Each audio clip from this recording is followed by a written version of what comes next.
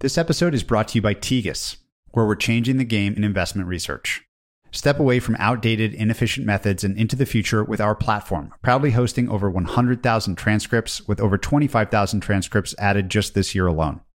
What sets Tegas apart? It's not just the sheer volume, it's the unmatched speed at which our library expands, consistently outstripping competitors. Our platform grows 8 times faster and adds twice as much monthly content as our competitors, putting us at the forefront of the industry. Our collection is investor-led, ensuring unparalleled quality and giving you access to questions and topics investors care most about. Plus, with 75% of private market transcripts available exclusively on Tegas, we offer insights you can't find elsewhere. Forget the traditional way of doing things. With Tegas, you have the most comprehensive, insightful, and rapidly growing transcript library at your fingertips. See the difference that a vast, quality-driven transcript library makes. Unlock your free trial at tegas.com/Patrick. You may have heard me reference the idea of maniacs on a mission and how much that idea excites me. Well, David Senra is my favorite maniac on one of my favorite missions with his weekly crafting of the Founders podcast. Through studying the lives of legends, he weaves together insights across history to distill ideas that you can use in your work.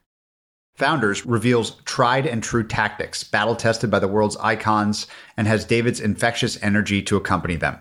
With well over 300 episodes, your heroes are surely in the lineup, and his recent episode on Oprah is particularly great.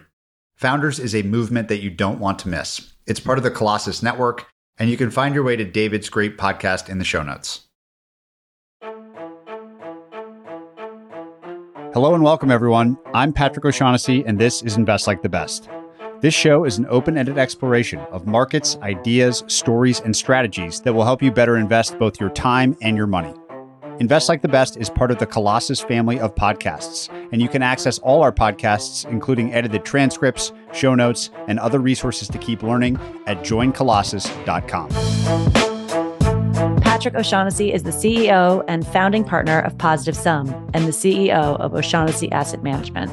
All opinions expressed by Patrick and podcast guests are solely their own opinions and do not reflect the opinion of Positive Sum or O'Shaughnessy Asset Management. This podcast is for informational purposes only and should not be relied upon as a basis for investment decisions. Clients of Positive Sum or O'Shaughnessy Asset Management may maintain positions in the securities discussed in this podcast. My guest this week is Scott Goodwin. Scott is the co-founder and managing partner of Diameter Capital Partners, which he started as a credit hedge fund in 2017 and has expanded into a $13 billion investment firm that covers all credit markets. Scott spent the first 8 years of his career at Citi, where he rose to head of high-yield trading before moving to Anchorage Capital in 2010, where he led the global trading desk. Scott is one of my favorite examples of the joke I used to make about this show when I said it should be called This Is Who You're Up Against. He's one of the sharpest investors I know, and I'm sure you'll see why. Please enjoy my great discussion with Scott Goodwin. All right, Scott, maybe an appropriate place to start would be to compare what you think of as the theme of the 2010s with what you think the theme will be of the 2020s across investing writ large. If I look at the 2010s, it's all about private equity, shareholders, return of capital, dividends, zero rates. Now you're in an environment driven by inflation, higher rates, likely return of that capital to lenders, pensioners, savers, creditors who are robbed of it in the 10s. You have this transition back that takes a long time. That's the theme that I like investing behind for the 2020s, which is exciting from a credit perspective because we're yield investors and credit investors. We haven't had that opportunity really since 2008. You said it takes a long time. Give some tangible examples, little anecdotes or something of how this might start to play out. If you're sitting there as a pension and you have a 7% bogey or 8% bogey and your equities are at all-time highs and now you feel like, now I'm funded, I'm going to start to rotate into investment-grade corporate debt. You can buy 30-year investment-grade corporate debt now yielding 5.5% to 7%, depending on the credit quality. And that starts to be a meaningful defeasance of your liability relative to equities that might have more convexity, but you don't need that convexity anymore because you can defease your liability. Those decisions take time to get made. You also have the other side of it, which is a company just has too much debt, has been zombified by COVID. Maybe there's too much debt in the capital structure, but because rates were so low during COVID, the coupons are low. They've got maturities in 27, 28, 29. The bonds are trading at 60 cents on the dollar, 70 cents on the dollar. They're not defaulting tomorrow, but the creditors are essentially the equity. And eventually there's going to be that transfer of value back to the creditors. So those are two kind of barbelled examples of how I think it will happen. I think there's different personality types that thrive in equity versus credit. I know early on in your career, you figured out that equities weren't for you. Maybe describe in your mind the prototypical skill set differences between those two types and who would thrive the most. Well, Morgan Stanley didn't want me back after my junior year of summer. So equities weren't going to be for me because they didn't offer me a job. I think for me, I'm naturally skeptical. And in credit, you're always thinking about how much can I lose? Am I going to get my principal back? Am I going to get my interest payments? Or the thing about the smart equity investors I know who have the last 10 years made a lot more money than I have because they've been thinking about the upside. How can earnings or revenue for this business double, triple, quadruple? So that difference of thinking about downside versus thinking about upside is very fundamental. And then when you think about credit investing, you have the asset side of the balance sheet, which the equity guys are focused on. Okay, so how many widgets does this company make? How many PCs does this company make? But then there's the liability side of the balance sheet that the equity universe, frankly, misses a lot. I think they're learning about it again now a little bit. You think about what Carvana or companies like that have gone through. You're seeing the liability side start to matter more, but what's the debt structure? When are the maturities? What are the covenants? What assets can the company sell? What can they not sell? Can they move assets around? So that liability structure and sort of the unholy acts that can be done by creditors or to creditors is something that we like to meld into our process from a credit perspective. You raised Carvana, such an interesting example, just because people listening can probably visualize the stock chart. And you see a stock chart like that, and the obvious question is like, how could this happen? The amount of destruction of value for the equity over, let's say, 18 months or something like that, just seems at odds with what we think about how markets function almost. Like, how could it be that it was valued at this and now it's valued at this? That example is a finance company that was doing really well when rates were zero and people believed in a huge TAM. Now it's people realize that rates are not going to be zero forever. So their finance business, effectively subprime finance business, isn't earning as much as it was. The TAM isn't what it was. And they're just not that good at selling used cars. But I think you go into bubbles and the Fed inflates and deflates them. And the one we're on the precipice of deflating right now, or in the process of beginning to deflate, driven by tech, healthcare, venture, private equity and zero rates, and private credit. It's all zero rates. Where can I put my money where there's convexity? When there's no yield, people hunt for other ways to get convexity or optionality. Can you talk about the concept of a credit cycle, which listeners will be roughly familiar with, but I think drives a lot of where the opportunity is? And I want to talk about in the credit cycles that you've seen and or studied, but really seen and participated in, how they've felt different, maybe going back to like, say, 2000, so that we can talk about this one specifically and how it's different. But first, what is a credit cycle from your perspective? So when we think about credit cycles, we think of booms and busts in business, booms and busts in the economy, associated with companies that are either cyclical, that have a problem due to an economic change. So in COVID, that meant rental car companies and cruises and airlines that literally couldn't perform their business. Their balance sheets were fine one day and not fine the next day. And then you have another type of credit cycle, which is more driven by secular change. So Amazon killing all the retailers over the past 10 years. So for us, credit cycles aren't just 02, 07, 08, and COVID. They're a series of microcycles going on all the time in different sectors. Maybe the energy thing in 2016 is the best example of that.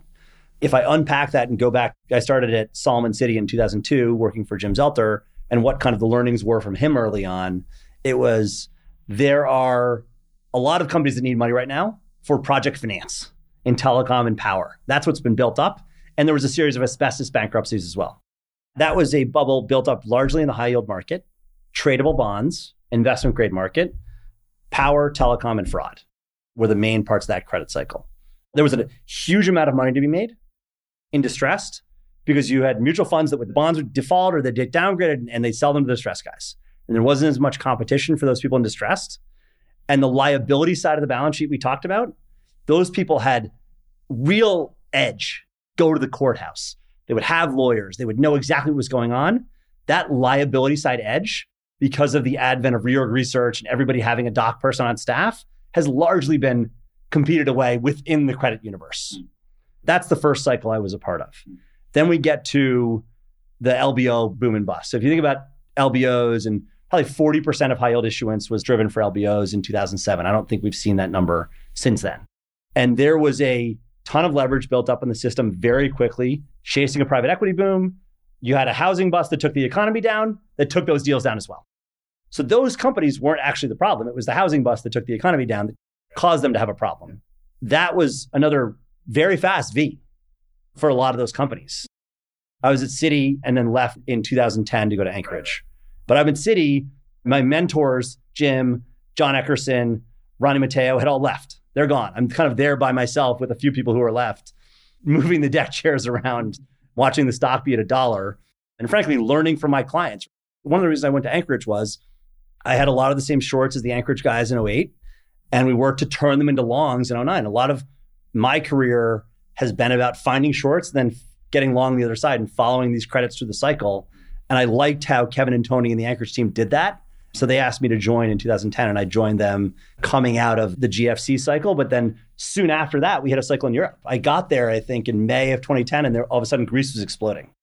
Frankly, the learnings from the European sovereign cycle were very relevant to what happened during COVID, because it was the first time in my career that you had seen real intervention by sovereign corporate debt markets buying a lot of debt and supporting the market. So you had in Drahi, whatever it takes, they're going to buy Italian bonds, buy Spanish bonds. Eventually they ran out of those bonds to buy. They bought corporate bonds with the CSPP program and then distorted the corporate bond market in Europe for a long time, which allowed REITs to issue at 1%. That's going to now create a good distressed opportunity. But what we saw then was whatever it takes intervention works in investment grade and corporate bonds. 2015, 16, 17 is the energy and commodity bust. That's a real credit cycle, sector driven, like I was talking about. So there's a ton of new issuance in energy. The shale boom is being built up over many years. I remember meeting with Aubrey McClendon from Chesapeake in 2003 or 2004 at Citi in a roadshow. And he showed us a chart. I think they issued the Chesapeake nines that year, the nines of like 08 or 09. And he showed us a chart of where natural gas was going to go. And I don't think it saw that target for a long time. But that was the beginnings of it. Like in the early 2000s at Anchorage in 2010, 11, and 12, we were financing companies in the Bakken, the Marcellus, the Mississippi Lime, the Permian. We knew all these basins. Yeah. So when energy started to trade poorly in the middle of 2014 and started to trade down a lot, and you start to have these high correlation sell-offs, that's one characteristic of credit cycles is whether it's a sector-based cycle or it's a macro cycle, the beginning sell-off in credit is zero dispersion, high correlation. People are selling what they can sell. That creates tremendous opportunities because in that first wave, things will go down that probably shouldn't have gone down at all. Yeah. And you can buy those and short the bad stuff. So we looked at that first sell-off in 2014, and you had the Permian credits, many of which have now been rolled up. The Parsleys, the Crown Rocks, the Diamondbacks had gone from par to 70 cents on the dollar. The Mississippi Lime, which is a worse basin, the Sand Ridges, and the offshore credits had gone from, say, par to 50. The distressed funds are all looking at the stuff at 50.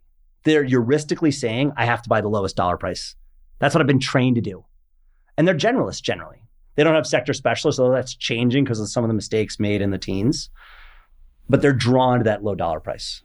We're sitting there saying, wow, this stuff in the Permian's covered at par, even if oil's at 30 or 40 bucks.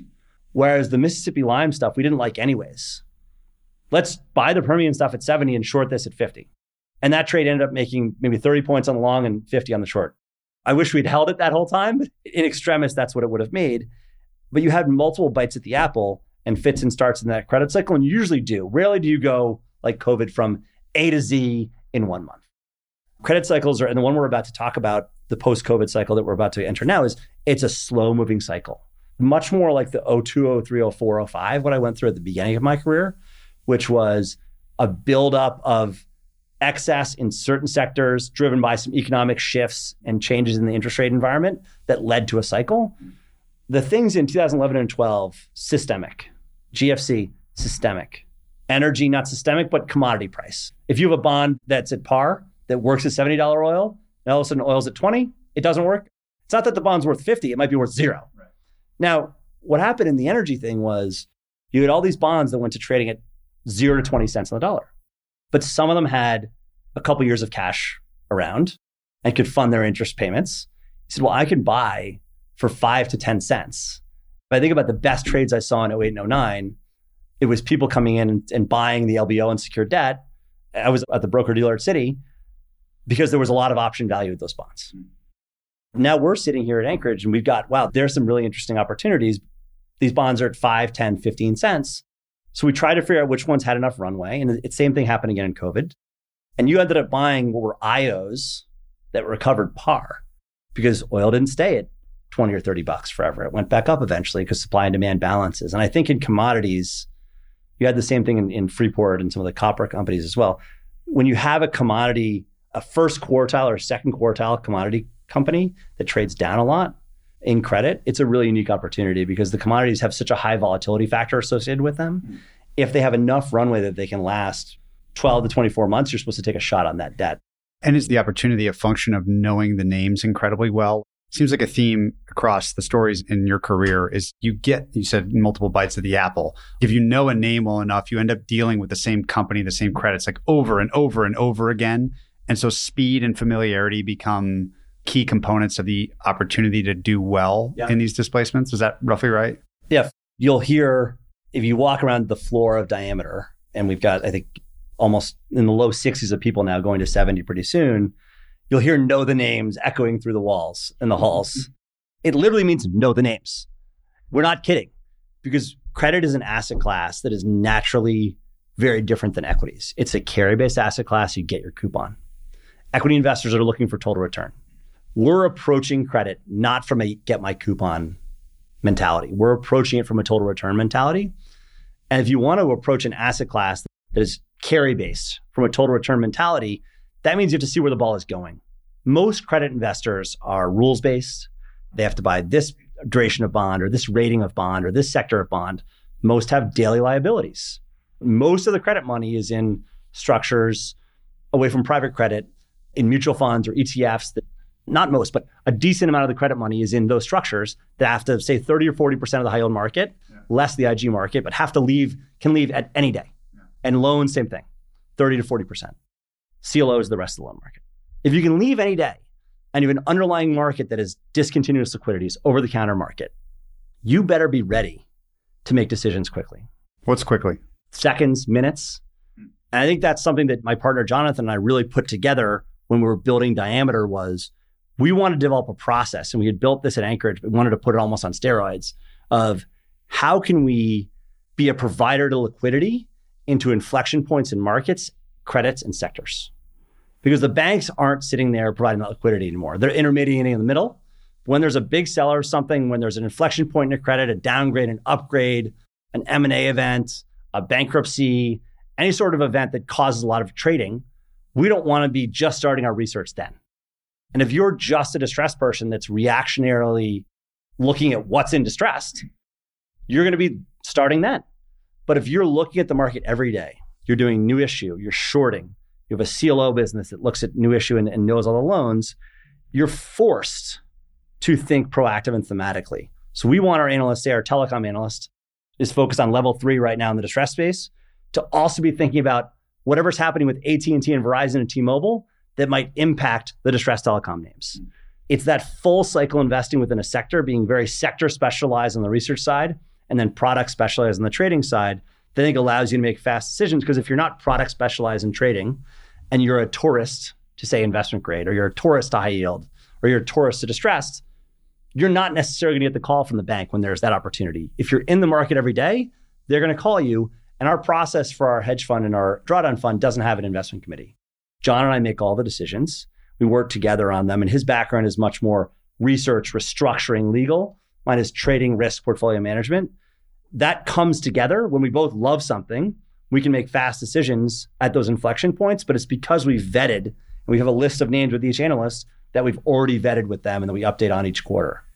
Could you give a story, hypothetical or real, that helps us understand like one of these decision moments where it is seconds or minutes that you're making, I'll call a substantial decision, whether that's with dollars or percent of the portfolio or however you want to interpret it. I just want to get in the room a bit on why this all comes together as an advantage for you and your investors. Sure. I'll give you an example from COVID. That's maybe the most interesting example. The levered loan market is a market that is very opaque, 70% of the market is private issuers, which means there's no public stock you can file. You have to go on the Interlink site to get the financials. And levered loans don't settle like stocks or bonds. It's mind-boggling, but levered loan settlement process could take anywhere from a week to months. Hopefully someday blockchain will fix that, but it hasn't yet. So we're sitting there in the second week of March, and we share with the banks the names we're focused on. So I'm sharing with the banks each morning, here are the names we're focused on. So they know if they get a seller of anything on that list, they should call me. We want to be transparent and open with them. Again, we're trying to make them smarter. We're housing that risk. They're looking to move it. Are you emailing them, calling them? I'm sending them an IB, and then I'm also talking to them for each bank to sort of nuance the list a little bit, as are the traders on our team. And the head of loan trading at B of A calls me. He says, hey, it's 7 a.m. I've got a mutual fund that's got $1 billion outflow in loans. They're calling us because we have the fastest settlement process for loans. Well, okay. They own these names on your list. Can you buy $500 million by 8 a.m. because they want to make some progress? I call John. We're like, let's not buy cyclical stuff. We don't know what's going to happen here. We're starting to buy a little bit of IG because we think the government's going to start buying IG, but this is junk-rated loans. And we had our analyst in software learn all the software loans in 2019 because we said, well, if there's a recession and there's a cyclical environment, the whole loan market's going to trade down because that's where a lot of the excesses are building up. But software will be the most defensive place. It's stickier. So we bid that firm for $500 million of loans, of which 350 was software loans. Let's say the average price on them the prior day was in the high 80s. We bid around 80, so down, say 10% or 8 points. And they sold it to us. And I think there are probably 2 firms in the world that could have responded to that call within 15 minutes. And we responded, I think, within 5. But they called us because A, we had shared the list with them. And B, they knew we had a track record of providing liquidity into these dislocations and responding fast. So that speed of capital in that situation provided a lot of alpha. 2 of the loans were Sprint, which was getting bought by T-Mobile, and Infor Lawson, which was getting bought by the Koch family. So they were getting bought by investment grade companies. We were buying them in the lower mid 80s. Sprint was a little higher, but that opportunity, I think, exemplifies being ready, learning the names proactively, not necessarily because there's an investment to do today, but because you know when there's an inflection point, there's certain kind of things you want to buy. And that does create some level of busy work, but it's all about process and being prepared so that you can make fast decisions. Can you talk about how you think of the evolution of where alpha comes from in credit over maybe just across your whole career? You said a liquidity provision there, which to me is a really important thing to think about and talk about as a source of alpha. But like, what have been the sources of alpha across your career and what are still here, what are gone? Early on, it was the liability side of the distress market. And that was the firms that were early in that were excellent 20, 25 years ago, that were early and in there and they knew the docs and other people didn't. That was a real source of alpha. I think that alpha in terms of just understanding the docs better than other people or having the information is gone. If you fast forward to the GFC, I think a lot of the alpha there was liability structure. Who could hold the trade? We were at Citi, we sold most of our levered loan book to a bunch of private equity guys and gave them back leverage. They had to re-up that leverage, but they were able to hold that trade from those loans going from 80 to 40 to par. And if I look at funds that were successful during that time period, it was those that could hold the trade or had liquid enough investments that they could change their mind. When we think about liquidity and investing, we're not just focused on what is the best risk-adjusted return. We're also, for our hedge fund or dislocation fund, thinking about what is the best liquidity-adjusted return. Because most of the time, you're not getting paid enough to go into illiquids if you have capital that's supposed to be doing liquid things. And 0809 was a lot about holding the trade. Because if you were levered, Selwood was one of our biggest counterparties. 2007, the market goes down for like 3 days. And they were, I mean, these numbers are pretty incredible, but they were something like 90-1 levered on levered loans. On LCDS, which is a product that doesn't exist anymore, as a secured, unsecured basis trade. They were gone in 3 days, basically. And that was a real lesson for me about gross and leverage and watching how quickly that unwound. And at Citi, watching some of the mistakes that were made. There were real lessons to be learned in my career of, frankly, watching other people make mistakes and learning from them versus having to make them myself. But that source of alpha of liability structure is still around in credit today. I think it's much more appropriately distributed. Now you have private credit funds have funding that matches the, not only LP capital, but the leverage matches the duration of the assets. There are a lot of the CLO equity, which is a more volatile product from a mark-to-market perspective. Great product through a number of cycles, but maybe not for somebody who has quarterly liquidity. That now sits in different hands. More insurance, more pension, more long-term liability type of money.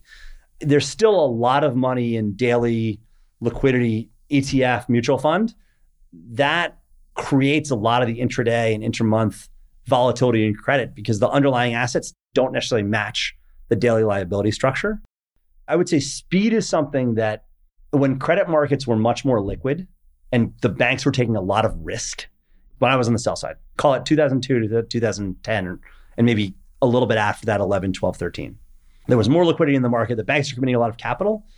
Speed wasn't as relevant because the bank traders were always the fastest. They were seeing everything going on. They knew what everyone was doing.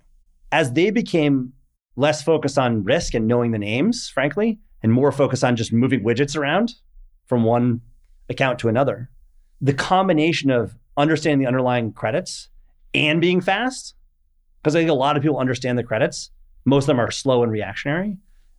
Having a process that allows for speed of decision-making is alpha. There's no doubt about it. The example I gave you about the levered loan things is an extreme one in COVID, but it happens every day. Is another way of saying that liquidity provision? Yes. If you look at the strategies that the pods will employ or other funds have employed in the past, it's not liquidity provision to every name. Providing liquidity as a mean reversion strategy, which some people have employed, eventually you're going to blow up because you're going to provide liquidity to something that doesn't mean revert. If you do it with a real knowledge of the underlying credits, you're going to make mistakes, but you're doing it with a better margin of safety. So yes, it's liquidity provision, but it's also doing it with speed. It's different for us to be able to make that decision in 10 or 15 minutes because we've already done the work. Whereas if they had called one of our peers at that point in time, they get the junior trader who might talk to the senior trader, who might talk to the junior analyst, talk to the senior analyst, talk to the PM. And then when the PM's back on Thursday for investment committee, 4 days later, they'll talk about it. But they've missed it. There's so much drawdown capital out there that people are having to adapt their models to be a little more nimble. And it's why we'll have an investment committee process for our private credit business. We have one for our CLO business that are a little bit slower moving. They're more primary based. But the hedge fund, the drawdown fund that John and I run every day that have to be focused on secondary markets as a lot of the opportunity, that speed of decision-making is a real part of the alpha. Why do you think it is that so many of the big institutional pools of capital, maybe it's literally just a zero interest rate thing, have relatively fewer credit managers when on a risk adjusted basis, especially given what you're describing, it seems like you could probably hang with anybody if you adjust for risk and liquidity. The average school endowment investment team or something like this, they'll have tons of venture. They'll have tons of... We have very few school endowments too. Yeah. So why is that? I think part of it is that particular group of people was very focused the past 10 or 15 years on equities and venture and private equity, and that's worked for them. Returns have been great. And now maybe they're pivoting a little bit. We've seen a lot more interest from that group. If you think about the credit fund performance from, say, 2013 to 2018, and maybe getting into 2019, pretty terrible, right? The distressed funds are doing coal and newspapers and shipping and bad energy bonds. The returns are terrible. I wouldn't have wanted to be in that space either. And some funds are getting too big, which really dilutes the alpha. If trading and speed create alpha, then size is almost naturally at some scale a detractor. So I think it's part of that where the returns were bad. And there was no concept of a cost for getting illiquid. There was no stop outs. Every time there was a sell-off, the Fed would step in. Right. Now you have an environment where the Fed's a headwind and there's a cost now for being illiquid. You can't get your money out of that venture fund, even maybe down 20% from your mark, or that private equity fund down 20% from your mark, or that 21 vintage private credit fund down 10%. You can't get out and go buy investment grade at 7% or high yield at 9% or some specific opportunity. So I think that's part of it. What did it feel like to be inside of a place that was getting arguably too big in terms of AUM to be able to enjoy those alpha opportunities? I know one of the things at Diameter where the fund is closed, that you're very wary of being the right size and not being too big.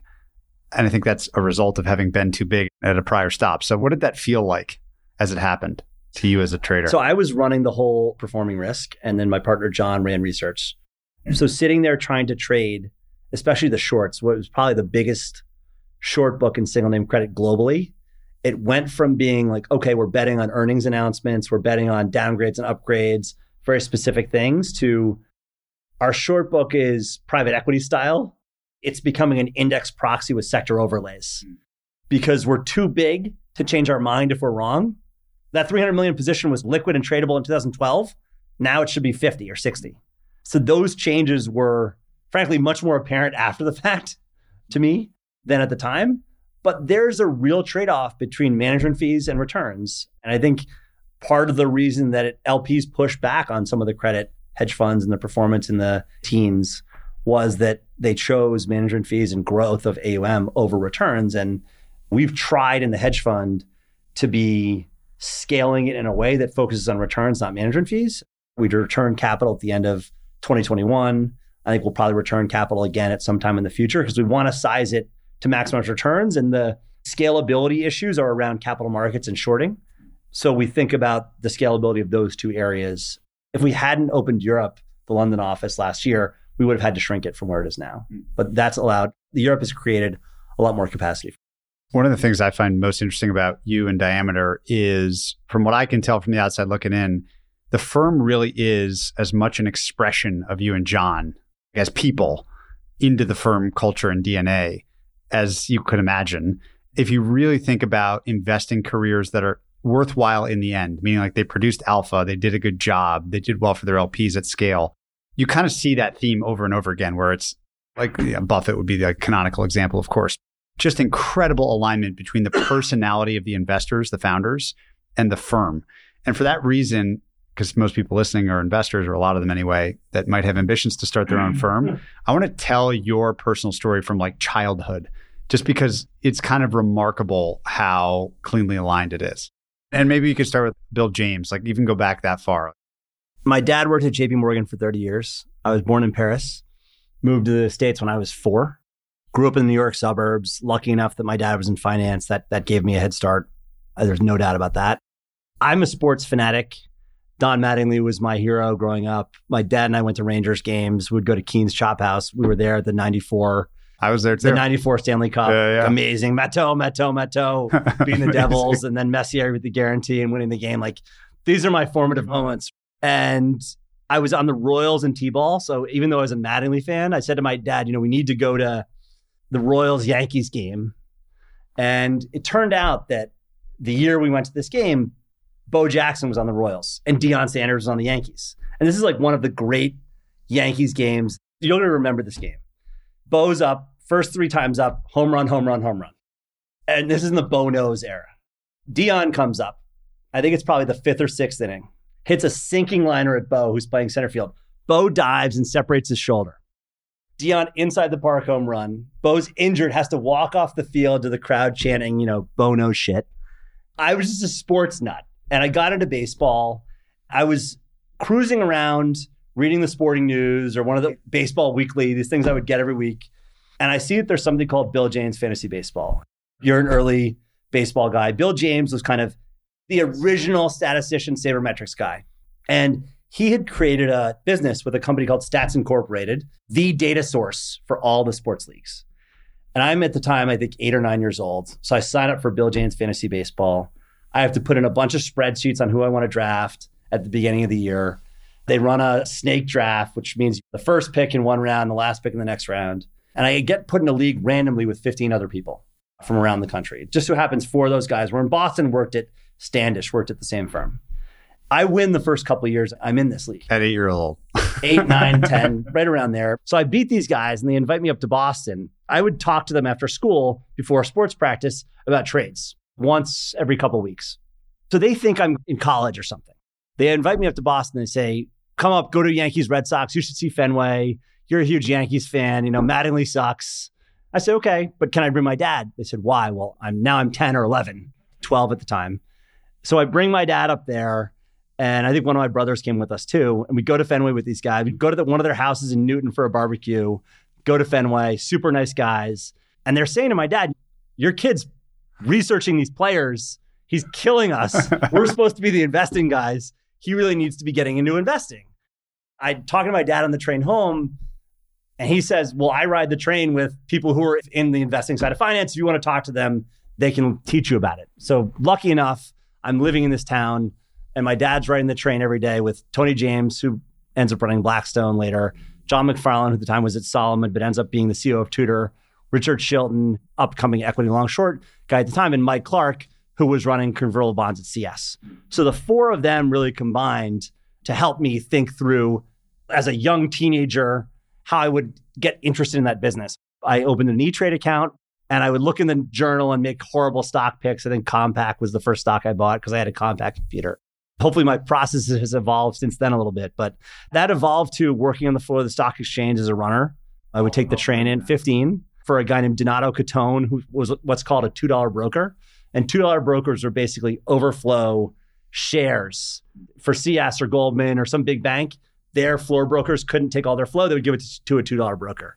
And this guy was a legend of the floor. So working for him, getting his lunch from Il Molino every day, taking the train in from Connecticut, and then following that into, and really John McFarlane deserves a lot of credit for this, but him helping me follow that passion into college, mentoring me a lot, working with him, and then learning from Paul at Tudor one summer, got me very excited about markets, investing. Like I went to Duke knowing that I wanted to do investing and trading. There was no doubt in my mind. Duke was a great thing to go through and an amazing experience, but I wasn't exploring what I wanted to do after that. That was kind of my story. It sounds like unheard of right now that you would have a 14-year-old or something doing some of the stuff that you got to do. What did those four guys that your dad was riding the train with, literally what did they tell you or teach you during that period of time that stoked your interest? It just seems to me that in this business, apprenticeship is so important. Mentorship is so important if you're lucky to get those kinds of people early in your career. I mean, they all taught different things, but I would say from certain people, it was about learning from your mistakes and integrity. From others, it was about trading and pain trades. Some of them were more on the banking side. It was really just getting exposure to these people every few months and picking their brains. Now, John McFarlane, who I probably kept in touch with the best of that group, is on our board now, has really been a leading mentor for us in Diameter in terms of building the culture, the compensation structure, the alignment structure of the place. Worked at Solomon and helped save Solomon with Buffett, and then went to be CEO of Tudor, and is just an incredible human being. If you think about the things that you've gotten right and wrong building Diameter, and I know there was a period of time before you started the firm when you were on like a listening tour, I guess I would call it. You were sitting out, you couldn't be running money, and so you were learning and asking questions. What did those people tell you in that period about, setting aside investing now for a second, about running a great investment firm, like in things that you listened to and maybe have paid off for Diameter? So number one was alignment on your team. You want to create a culture of alignment where people are rooting for the person next to them to succeed. And that may sound funny. Or obvious. Or obvious. But when you have a culture where the compensation is a zero-sum game and people feel like they're fighting for that pie, you're not necessarily rooting for the person next to you to succeed. That was number one for us. Everyone on the team have points that's at a senior level so that even if I'm not having a good day or a good year, if I can help my neighbor who's got the most interesting sector succeed because of my network, or I've seen something in a doc that can help them or something before, that was critical. Some of the other great advice we got was around liability structure. Like I mentioned to you, I think it's alpha, which was focused on aligning it to sort of the least common denominator of your portfolio. And in the case of our hedge fund, that was going to be whatever we were doing in distressed. And if we wanted to have a third to half of the hedge fund in distress at different points in time, I think it got to close to half during COVID or just after COVID. You need to have a liability structure in terms of investor level gates that allow you to kind of manage through that if people want to get out. I think another thing that was really important for us was raise enough money so you don't have to be fundraising once you start investing. And that was a really, really important point for us because we want to raise enough money to be relevant to the banks. We like to give the banks our research and trade with them a lot. But if we can only do 1 or 2 million of something, we're not that relevant to them. To the liquidity provision point you made earlier, if I can't speak for a $25 or $50 million block that someone has to sell, I can't be that call. So we had to raise $1 billion. And then in terms of managing the relationship between me and John, we had come from a place with 2 PMs. And when we were doing a lot of the early meetings, all the LPs were like, oh, I hate the co-PM thing. It was like when in the LP training course, you get told, No co-PMs. That sucks. That's terrible. And like, that's fine if one's the telecom analyst and one's the financials analyst. There may not be a lot of synergies, but John's background is research, restructuring, legal. He went to Yale Law School. He worked at the Chicago Court of Appeals under Richard Posner. He has investment banking background. Mine is, I don't have any modeling or investment banking trading. I went straight on the trading desk. It is trading, risk, portfolio management. So melding that together, that research and trading, for us really worked. But in terms of managing the relationship, we have one person who's given us amazing advice early on was Isaac Core, suggested we work with a coach that he had worked with. And so we've met with her every week since before we started. She's helped manage our relationship, manage the team, and now she works full-time for us as our chief people officer. So having some of those things, those fail-safes where other people had made mistakes or we had seen mistakes made at our prior firms in our lives, we tried to build for them early on so that we wouldn't make those same mistakes. But we did make some mistakes in hiring, actually. And it wasn't that we hired bad people. It was we hired people who didn't fit our model because we were testing for depth. When you're hiring analysts and you're not investing at that time, we had a model portfolio, and like everybody's model portfolio, it was killing it. There's never been a mock portfolio that's done badly. I can guarantee you that. No trading costs. We were testing for depth. We would give these guys case after case. How deep can you go? How well do you know this? And we ended up with some people that fit our model really well, which was depth and breadth. We want you to be able to go really deep, but we really wide. Know your whole sector. Some people on the team were just more like the depth guy or the depth girl. And what we realized after 6 months was that didn't work for us. I think we had 5 or 6 analysts in the beginning, and we needed people that could really cover a wide swath. But when something special came up, they could go deep. And when you're hiring for a startup with an indeterminate amount of capital, you're not necessarily getting the rocks. We couldn't hire the people who worked for us before. We had non-competes. I mean, you're not necessarily getting the rock star analyst to walk out the door of his fund. So it was people who either were really good, but for some reason or another, were willing to take a shot on us or had something else in their career that was going on. And some of them wanted to put the furniture in one day, talk to an LP the next day, and then work on a credit for 6 months. And we found that they didn't like a lot of process, a few of them. We need process. We want to, and we built this at Anchorage, we want process around the research so that the sectors are covered, the topical things that we know there's a new issue coming or there's an event that might happen in that name so that we're ready. It's all about being ready. And that wasn't for everyone. So we worked with our coach and other members of the team to figure out how are we going to change our process so that we can hire people who can do this depth and breadth. So we changed the cases. Went from like 1 or 2 deep cases to 3 different cases. 1 to test depth, 1 to test networking, and 1 to test speed. What do you mean by networking? So the depth case is bring us something, anything you know that you know the best. Don't do any new work. You can just bring it to us. We'll go through it. The networking case is we're going to give you something you don't know. You can talk to anybody you want. You've got a week. How well can you figure this thing out? It's not in a sector you know, probably.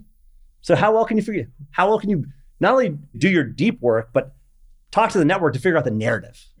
And then speed is just, we give you something, you have a short amount of time, that's obvious. Because I think that those are, especially in credit where there are restructuring advisors and there are capital markets bankers, there's all these different people around the nexus of credit. Having a strong network is critical. It's critical to understanding the narrative of a situation. We talked earlier about equity versus credit, and the idea of imagination is really important in equity investing, like imagining what the TAM might be, what might become, what a team could accomplish. What role, if any, does imagination play in credit investing? A lot on the structuring side. So if you think about what's happening right now with a lot of the companies that are in need of money in both, let's call it generally the private credit and levered loan space where the bubbles have been built up, they are moving assets away from creditors to raise capital. And they're doing it in very clever ways. One has just done it by creating a double dip, which is essentially an extra claim through an intercompany without actually moving any assets. There's a lot of imagination and structure around that. And then I think about when you're in a distressed situation, when we're sitting there looking at Hertz in the middle of 2020, and we're saying, well, what's this business going to be? You have to think about the narrative of a company as it goes through the process. In equities, you have one stock. In credit, in the case of Hertz, let's say you have the common equity, then you had the senior unsecured debt, then you had the second lien debt, the first lien debt, and you have the ABS on the cars. So you have all these layers you can invest in the capital structure. And you have to think about, Hertz is doing no business right now. But I'm looking at the data from China. And China's reopening already in May, June of 2020. And it seems like nobody's taking the public transportation. Well, what does that mean? They're going to drive. Well, no cars are being produced. What does that mean then? They're going to buy used cars. Okay, why did Hertz go bankrupt? Well, A, no one was traveling, but B, most of the Hertz debt is just a margin loan on the ABS and the used car securitizations. So used car prices crash. If used car prices are going to go up a lot, that's going to benefit Hertz. So we were an investor in the first lien. And we're sitting here looking at this. And we bought the first lien at like 75 or 80 cents. We ended up being, us and Apollo were the two largest investors in the first lien. If this is what's happening in China and that happens in the US, used car prices are going to skyrocket. And maybe the narrative is going to change in this bankruptcy, that the first lien isn't the fulcrum or the controller of the equity through the bankruptcy. It could be the junior debt, which is trading at 15 cents. So we bought the junior debt on that option. You have this convex option that used car prices are going to skyrocket. That's a simplistic example, but thinking about how companies evolve through a bankruptcy process and through their life cycle and how the capital structure interacts with changes in the macro and changes in the micro is a lot of how you have to think creatively about credit. It's less about there's this huge TAM and delivery. How can I address it? What we're trying to solve for is knowing names and then touching them at different points in their life cycles, be it long, short, different parts of the capital structure, that we think management and the micro and macro economy are going to favor or disfavor. I have more questions about effective building of the firm, respecting this partnership model that you guys have, the co-PM thing, and then also the investment team and how it's evolved. I think you and I maybe have talked about a series of breakfasts that you've had with your partner for like a long, long time. That's just like a fun excuse to talk about the partnership. But maybe talk about those breakfasts every week for however long you've been doing it, like the value of them and just what you've learned about an actual partnership in investing where it's often one person that's leading the investment firm. Yeah. So I don't think Diameter works without both of us. And I don't think I'm successful without John, probably the other way around to the degree we are in terms of investing. It's a very symbiotic relationship. We thought about doing a fund as early as 2012 together. We met in 2010. We became very close friends. We realized we had really synergistic skill sets similar to Kevin and Tony above us. They were a great example of putting research and trading together and how synergistic that can be. And John, at the end of 2012, was ready to do it. I wasn't. He left to go to Centerbridge to learn the liability side of investing. Anchorage is much more focused on the asset side. How many widgets can you make? Centerbridge is what unholy acts can I do in the docs? He went to learn that. I stayed at Anchorage, learned more from Kevin and Tony. But John, and he left, I would say, not on amazing terms. If you left Anchorage, you were dead. So he leaves and he still wanted to talk credits because he went to a place that wasn't sector-based. It was more generalist. He's always calling back, trying to get the credits. We wouldn't call as John. So I went to Duke, huge ACC basketball fan. He's Jewish, also a big basketball fan. And Tamir Goodman was the Jewish Jordan and like Faces in the Crowd in SI in the late 90s. So he would call back as Tamir Goodman. Nobody knew the joke except for me and John. They were like, who is this Tamir guy calling for you? I was like, so we would talk credits as Tamir on the desk. And then every Sunday we would meet at Bubby's in Tribeca for breakfast with our kids. His son and my son are the same age. So we'd take them and we typically would have someone, Jason Brouth from Goldman, who lived near there, would join and he would pay and listen. So we would talk credits then. And that really evolved once we thought, okay, we're going to start this business, to every Sunday morning meeting together, going through the portfolio. I mean, whether it's on Zoom or in person, we've missed 2 in 6 years since we started. So from 7 to 9 a.m. every Sunday, we're sitting there going through the book, the hedge fund and the drawdown fund portfolios. And my week is spent more trading, talking to the banks about capital markets, talking to the analysts about the credits that we're involved in that week, going through the new issue calendar. John's just spent thinking thematically with the research team about what's going to happen in the future, going through their models, talking to the restructuring advisors. So it gives us both a chance to step back for 36 hours from the market and then sit down fresh every Sunday morning and go through the book. And that's been a really helpful exercise to make sure that we're on the same page risk-wise. We've built it with our coach at the beginning, Tracy, to be a process that we really can't ever avoid. Even if one's traveling somewhere on the other side of the world, we find a time to do it. And I think it's allowed a consistency of portfolio management and consistency of message from us to our team in terms of risk, what kind of risk we want in the book, where we want the team focused. We take notes on it that the whole team can see. So they can all see that's what they're going to be working on this week, or that's what Scott and John were talking about, and they can push back. The part of the process we have is then on Sundays at 4:30, everyone on the research team sends us what they're going to focus on that week and what their long-term focus is. And then Monday morning, we sit down with the whole team, either in person or on a Zoom, and we go through all those workflows. Everyone on the whole team knows what each other's working on. If you covered something 5 years ago and you don't cover it anymore, you can still have input to what this person's working on. We want that transparency. If you have the alignment where everybody has carry, you're going to have people that want to contribute to other people's work. And that's been really, really helpful for us, I think. What has Tracy done for you guys and then for the business and the way the team like gels together over time? Tracy Fenton, recommended to us by Isaac. I think with me and John, we both struggle with different things at different times. Her background is in a maximum security prison in Canada. So she's got an interesting background. To say the least. Yeah. When we met her, she was working with hedge funds and the corporate team of one beauty company, actually.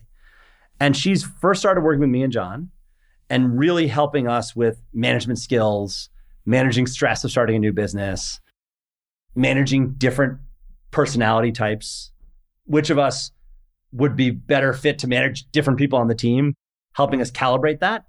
As we've grown, she's gotten more involved with the whole team, not just us. And she was consulting initially once a week with me and John. Now that became over a couple of years, meeting with the team once a quarter. As of Jan 1 this year, being full-time on the team. And what is she doing? She's process, hiring, culture, helping the stuff that we can't deal with minute to minute from a team perspective. This person, they're stressed because they have a sick family member. How can we help them?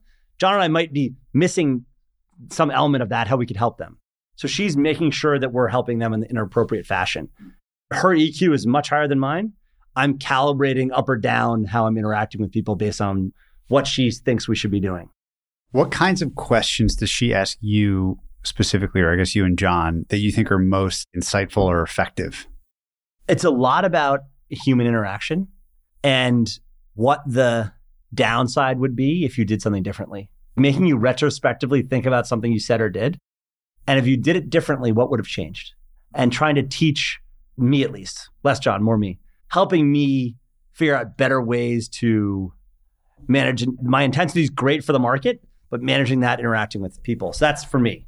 For John, it's different stuff. It's really tailored to each person. I think that's what makes her so good. As you look at the landscape of investing firms kind of writ large, what do you think most will or needs to change over the next decade? We talked about the shift from equity to yield. I do think that liability structures have tricked people into believing that being illiquid was better than being liquid necessarily. So the vol washing Kieran talked about with you a couple of weeks ago needs to be exposed. And the asset classes that have vol washed to have either sharps that are artificial or low dispersion within an asset class, that will be exposed from an asset management perspective. And then fees can be calibrated not based off what the product is, but based on how good the manager is. Because right now, if you talk about private credit, which is a business we're about to get into, you spend a lot of time with Kieran, you've had almost no vol in the returns, no dispersion. And the biggest winners have been the guys who had the most second lien or the most equity co-invest, who use the most leverage. Those are probably going to be the biggest losers the next few years. And the de novo private credit opportunity right now is pretty incredible. You're talking about first lien debt, 50% loan to value, 11, 12%. The structure we're going to use to raise the capital around it that Apollo is seeding will have a higher return based on the seed economics. But I think that there was a lot of poor lending done and mistakes made in that market over the past few years that need to be shaken out. But that's not true just for private credit. It's true for venture. It's true for private equity. It's true for a lot of other areas. It's just going to take time. There's a great investor, I won't name him just in case, here in Greenwich, that told me this philosophy of how to decide where to go next with the firm. And you just talked about getting into the private credit business. And there's all these considerations, like you don't want to cannibalize or dilute other strategies, all sorts of considerations. How do you think about your philosophy here? Like, how do you decide what might be an attractive place to take the business versus just like, we can raise money there, so we should do it? Yeah. So number one is don't cannibalize. I think that's the main thing we start with when we think about doing something that we're not already doing. And the napkin we had when we were planning it out at Bubby's was hedge fund, drawdown fund, CDOs, and CLOs. That was the business plan. We had that business plan 6 or 7 years ago before we started. And we've done those methodically, US and Europe. Where the private credit thing comes in is, does it cannibalize? No, we're not doing direct lending out of our hedge fund or our drawdown fund necessarily. No, we shouldn't be. Is it synergistic to our existing platform? Yes, we'll grow our relationships with sponsors and we'll learn more names. And we'll know the sectors better. We'll know the management teams better. So that helps us investing across the platform. Is it an offensive or defensive move?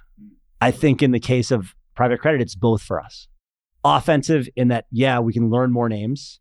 We can broaden our funnel from an industry perspective. So knowing those management teams is going to help us with the hedge fund, the drawdown fund, and the CLO business, and having tighter relationship with the sponsors.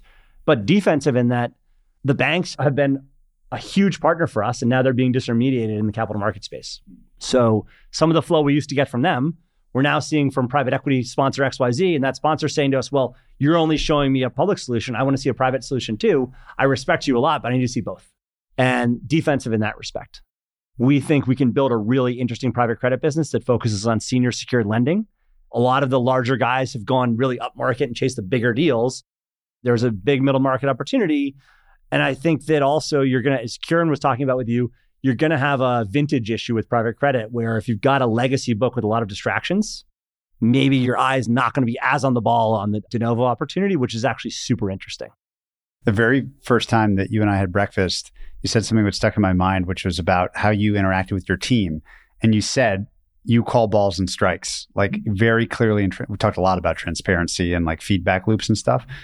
Is there anything else? I'm curious to hear more about that, but also anything like that you think is really important about how your team works and learns together that you would advise others consider when building their investment teams?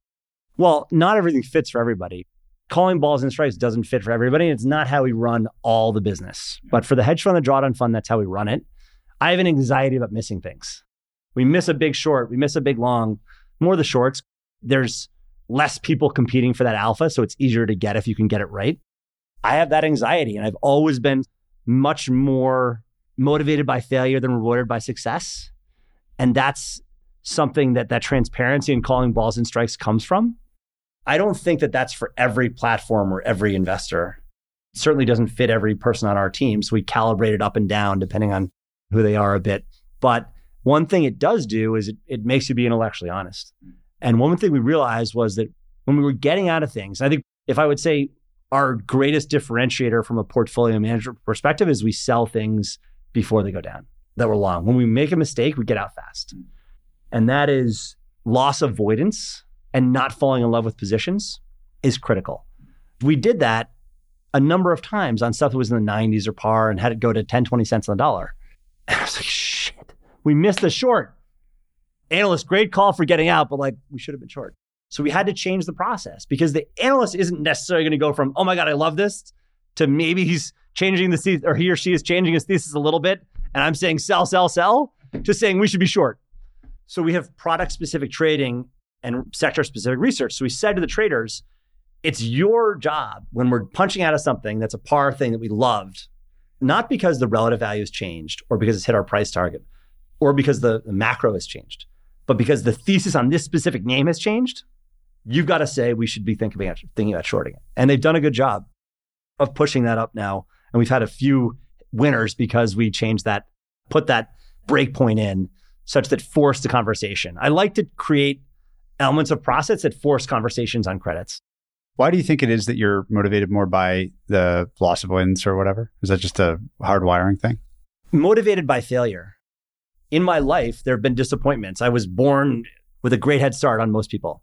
But whether it's failing in baseball or getting dumped by a girl or not getting promoted when I thought I should at Citi or not being a partner at Anchorage, those failures have fueled me. Now that we've been, knock on wood, somewhat successful, now there's a target on our back and people will take shots at us. That's just more motivating. I don't think it's so much the loss avoidance as it is the anxiety of missing things. And that probably comes from my mom, who had an anxiety about maybe missing social things. She would miss a lunch. She'd be pissed. Is that fuel in the form of wanting to prove someone else wrong or prove something to yourself? It's just been there since I'm a kid. It's both. Prove them wrong more than anything else. And that's the competitive fire. But I have to harness it and channel it the right way, because early in my career, I would alienate people because I would just be like a bull in a china shop. Aggressive. Let's do this. My EQ had to catch up with my trading ability. Hopefully over time, it's moved up a little bit towards it. Where you are now, what kinds of things provide the most joy in the process for you? You're not failing, you're succeeding. Where does the joy most commonly come from for you? So I would say when the technical and the trading element, the risk element comes together with the research, and we feel like we're ready for an event, and then the event happens. Yeah. It's amazing. Yeah. It's amazing. We've had a couple over the past couple of weeks, so it's really fun having those moments, because that's sort of it's all coming together, and that's the process. What have you learned about dealing with LPs? You and I were introduced by arguably one of the smartest guys in the world of investing, Kevin Kelly at Sequoia Heritage, many years ago. LPs are incredibly important to the business. I think having the right LPs can make a big difference. Early on, you said you debated between a seed and not taking a seed. You didn't. I'm curious if you think that was the right decision. This doesn't get talked about enough. Behind great businesses often is great structure, to your point, and great LPs. So what have you learned about that part of this whole story? I credit Dan Stern for not taking the seed. He told us not to do it. He gave us great advice around liability structure and don't take a seed. That says something coming from the most famous seeder probably ever. Yeah. So I think he was done seeding. So he felt like he'd give us honest advice on that one.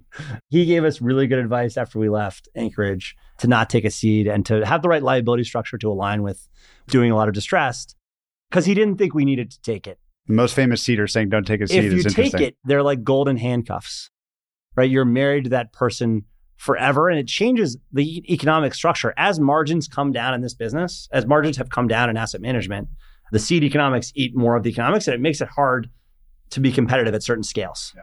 So more because of that. I think from an LP perspective, we want, as transparent as we are internally, we want to be that transparent externally with our partners. So if you ask the people who invested in us day one, if we followed what we said we were going to do, I think they would tell you it's pretty much what we said we were going to do. We're going to do a lot of capital markets, be active in long short, do distress when it was interesting, not as an evergreen strategy, have a hedge fund, have drawdown fund, have CLOs and CDOs. Private credit's the one new thing, as I mentioned, but it's that transparency and also having relationships that are two-way. I didn't run the firm we worked at before. We would just go into the room. This is what you should say. That was kind of the end of it. But now having a relationship, that's a two-way dialogue where we've sought out family offices in certain sectors. You mentioned one of them where we feel like we can help them manage their capital, their precious capital, and they can help us learn and be smarter on things, because we're very well aware that there are certain sectors who are much smarter than we are. So getting access to them or different pools of capital that have different mandates has been really special for us to learn about some of the philanthropic or other mandates. Frankly, burden is the wrong word, but striving for protecting their capital first and providing a good risk-adjusted return when you meet the people and you spend a lot of time with them is something that I think we didn't really have the chance as minions at our prior firm to have those relationships. Now we have them. It's been one of the most rewarding parts of doing this. You obviously know this business now from the inside out in every direction. If you're Kevin all of a sudden and you were allocating capital to other GPs, what attributes would be like non-negotiables for you now, understanding what it takes to build a successful investing business? This advice was given to us. The thing I see cause the failure the most early on is you don't raise enough capital to prosecute your strategy, and you spend more time fundraising than focusing on investing in the first few years. That's number one. If you're funding a new business, stay in your lane. If you've invested in someone to do credit and they're doing Chinese equities, you've probably invested in the wrong guy. Is their source of alpha adaptable based on changes in market conditions? some strategies are trades. Distress is a trade. It's not an evergreen strategy. Whereas the consistent arb in credit because of liability structure and the backward-looking nature of many of the investors is an evergreen strategy. And you can prosecute it in different parts of the capital structure: investment grade, high yield, stressed, distressed, structured credit, all over the place. So that, I think, is maybe something that you're seeing now where maybe venture was a really good trade and now people are stuck overweighted. As we zoom now to the present day market, what else most has your attention? Like, we haven't talked about AI at all, which I don't know how you think about it. I know you've had lots of conversations about it. So how do you attack new variables in the landscape like that one on a live, active basis? I mean, it's more relevant to the equity market than it is the credit market today because it's driving equity valuations at NVIDIA and all these other stocks that have done really well the past few months. Credit, A, there's not the convexity, and B, the credit market's not made up of those kind of businesses. They wouldn't need junk debt when their stocks are trading at those kind of valuations. What excites me about AI is it's a disruptor. And the question is it a disruptor that accelerates businesses and makes them better, or is it a disruptor that kills them? And I think it can be both. Maybe short term, it's an accelerator for many from a cost perspective and from a process perspective.